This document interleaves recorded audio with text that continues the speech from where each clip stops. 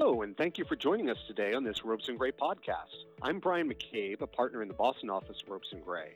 Joining me today are two of my colleagues from the Asset Management Practice Group, Jeremy Smith, a partner in our New York City office, and Ed Baer, who's counsel in our San Francisco office.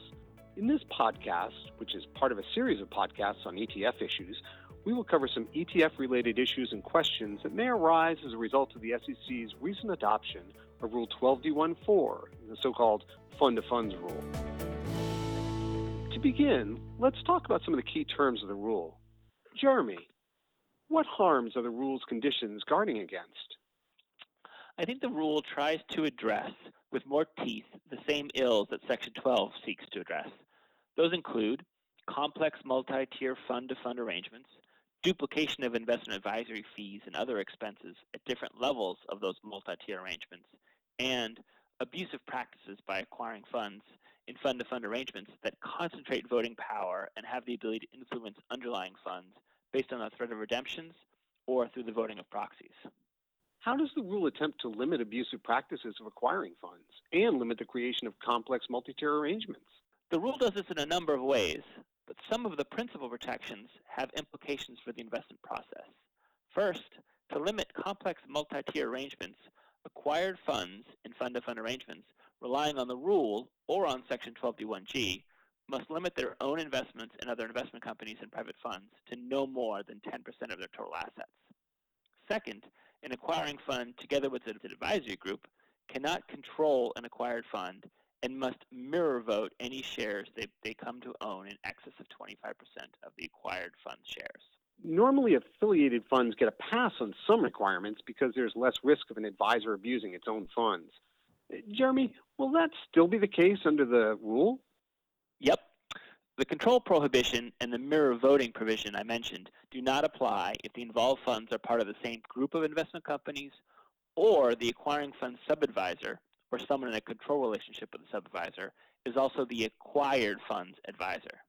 Okay, well, that's a good start. We still haven't addressed the duplication of fees and expenses point, and there's still that threat of large-scale redemptions hanging out there. Ed, what other measures does the rule impose to combat these issues? The rule seeks to get at those issues with required evaluations and fund findings and a required agreement between the funds. First, the acquiring fund's advisor must evaluate the complexity of the structure and fees and expenses and find that the acquired fund's fees and expenses do not duplicate the acquiring fund's fees and expenses. Second, the acquired fund's advisor must find that any undue influence concerns associated with the investment have been addressed and must consider, in that regard, at a minimum, the scale of the investment and any maximum investment limits, the anticipated timing of redemption requests by the acquiring fund, whether and under what circumstances the acquiring fund will provide advance notice of investments and redemptions, and the circumstances and terms under which the acquired fund would meet redemptions in kind. Third, as a condition of relying on the rule, the acquired fund and acquiring fund must enter into an agreement with each other that facilitates the exchange of information about fees and expenses to aid in an evaluation of the findings I just mentioned. I have to ask here, too. Don't affiliated funds get a pass? Yes, but the pass is more limited. The agreement I mentioned isn't necessary where the same primary investment advisor serves as the advisor to both the acquiring and acquired funds. Unfortunately, these related funds don't get the same pass when the advisor is only a sub-advisor to one of the funds. Okay, and I bet you're going to tell me that board reporting is required too. Yeah, it certainly is. The advisor to each acquiring fund or acquired fund must report its evaluations and findings, including the advisor's underlying reasoning, to their respective fund boards no later than the next regularly scheduled board meeting and at least annually thereafter. And before you ask, the conditions apply to both affiliated and unaffiliated fund-to-funds arrangements. Brian, so now we know that the funds in fund-to-fund arrangements relying on the rule, except where they have the same primary advisor, will have to have these agreements with each other. What's the bare minimum that these agreements have to have in them? The required elements are 1. Any material terms regarding the acquiring fund's investment in the acquired fund necessary to make the required fund findings regarding potentially duplicative fees and undue influence concerns. 2, a termination provision permitting either fund to terminate the agreement upon no more than 60 days written notice.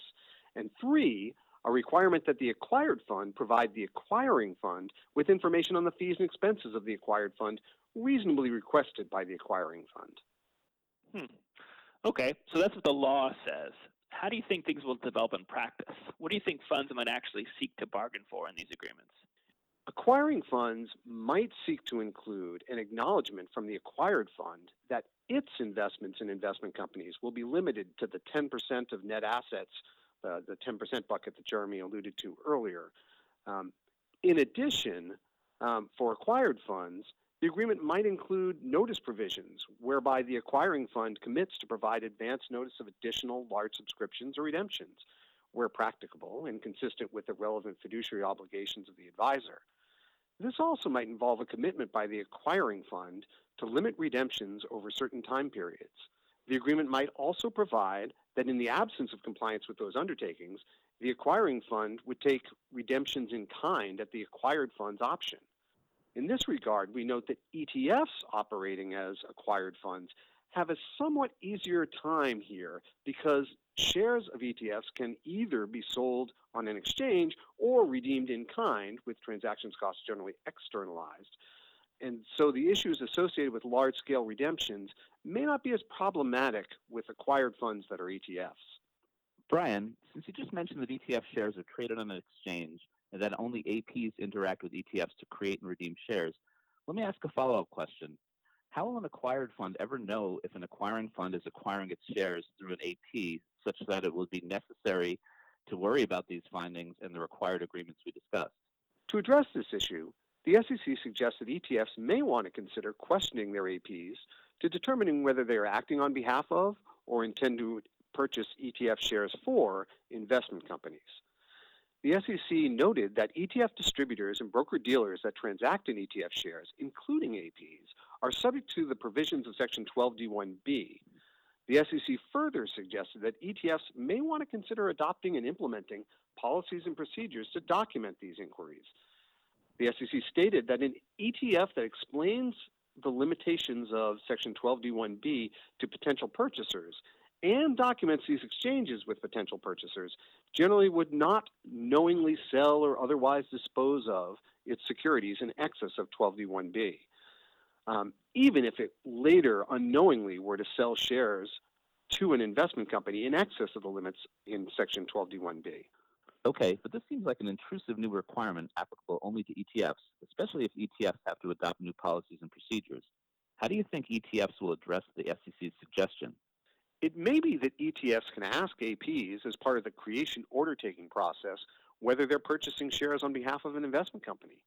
In addition, ETFs can put APs on notice of this issue and or amend their AP agreements and or AP guidelines to require APs to inform the ETF when they are acting on behalf of an investment company.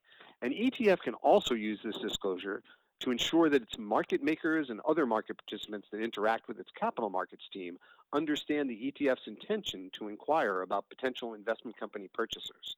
Ed, the rule includes quite a bit of quirkiness in that the text of the rule is clear about when the required findings we mentioned must be made. Is it as clear about when you need a fund-of-funds agreement? It's interesting. The rule makes clear a fund-of-funds agreement is a condition of reliance on the rule, but it doesn't expressly state the point in time when the agreement must be in place, whether that's when you go over the 3% limit on investments in another investment company or something else, like the 5% limit on an acquiring fund's assets invested in another investment company, or the 10% limit on an acquiring fund's investments in other investment companies. The natural reading, which is supported by a statement in the release, is that it's required when you go over one of those limits. But of course, the related required findings are only required if you go over the 3% limit, and so it's not entirely clear whether the agreement serves much of a purpose if only the 5% or 10% limit is at issue. We understand this is an issue where clarification may be sought from the SEC staff, in part because an acquired fund would have no practical ability to monitor for the 5% and 10% limits on acquiring funds. This uncertainty could easily be clarified by the SEC staff, perhaps in the form of an FAQ. Brian, under existing ETF orders, funds must execute a fund-to-funds participation agreement prior to any investment in excess of the 3, 5, and 10% limits in Section 12D1A.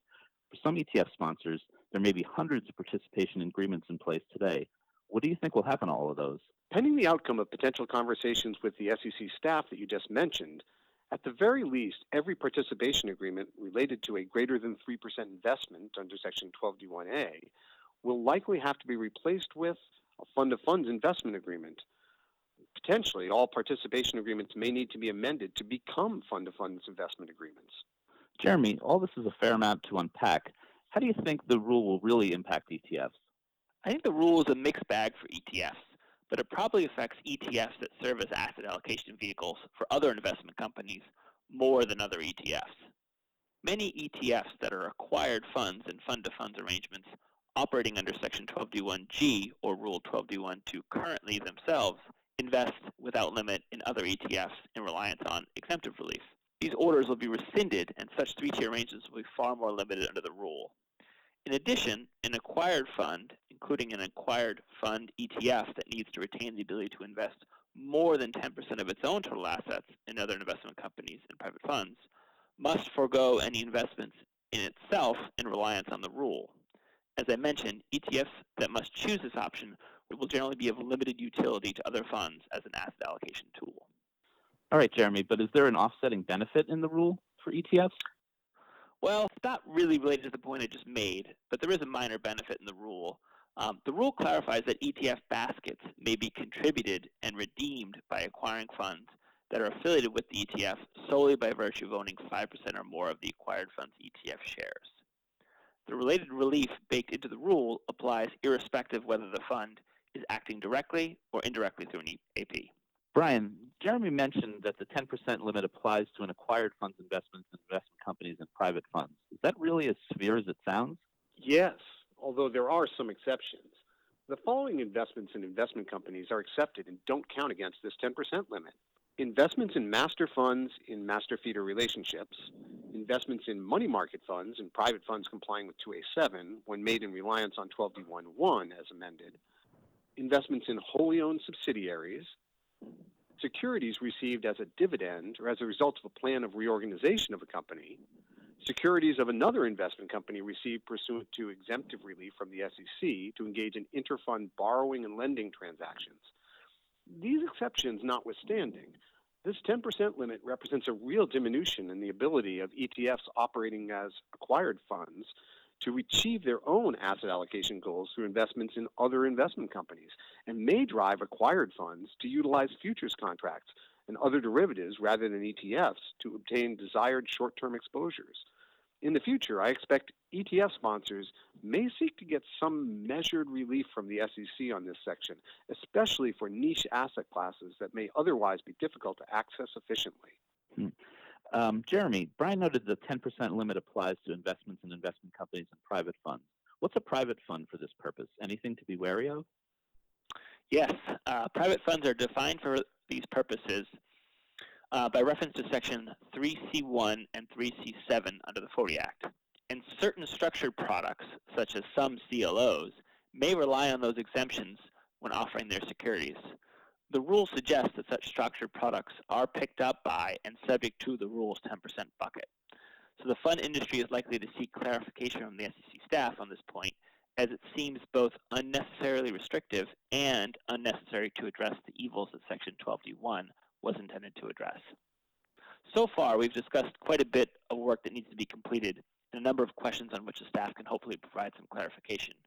Brian, how long do we have to figure all this out? Well, the rule was just published in the Federal Register, so it takes effect on January 19th, 2021. Rule 12D1.2 and various 12D1 exemptive orders and no action letters will be rescinded or withdrawn on January 19th, 2022. That means we have less than 14 months to get everything in order. Well, that brings us to the end of the podcast. Brian, Jeremy, and I want to thank all of you for joining us on this discussion of the impact of the fund-of-funds rule on ETFs. For more information on the topics we discussed or other topics of interest to asset managers and ETF sponsors, please visit our website at www.ropesgray.com, where we have links to some additional material regarding these topics. To help you better understand the current ETF landscape, we will be issuing several additional podcasts designed to provide a greater depth of analysis on important and timely ETF issues. If you have any questions regarding the topics addressed today or anything else, please don't hesitate to get in touch with any one of us or whomever you already have a relationship with at Ropes. You can also subscribe and listen to the series wherever you regularly listen to podcasts, including Apple, Google, and Spotify. Thank you again for listening.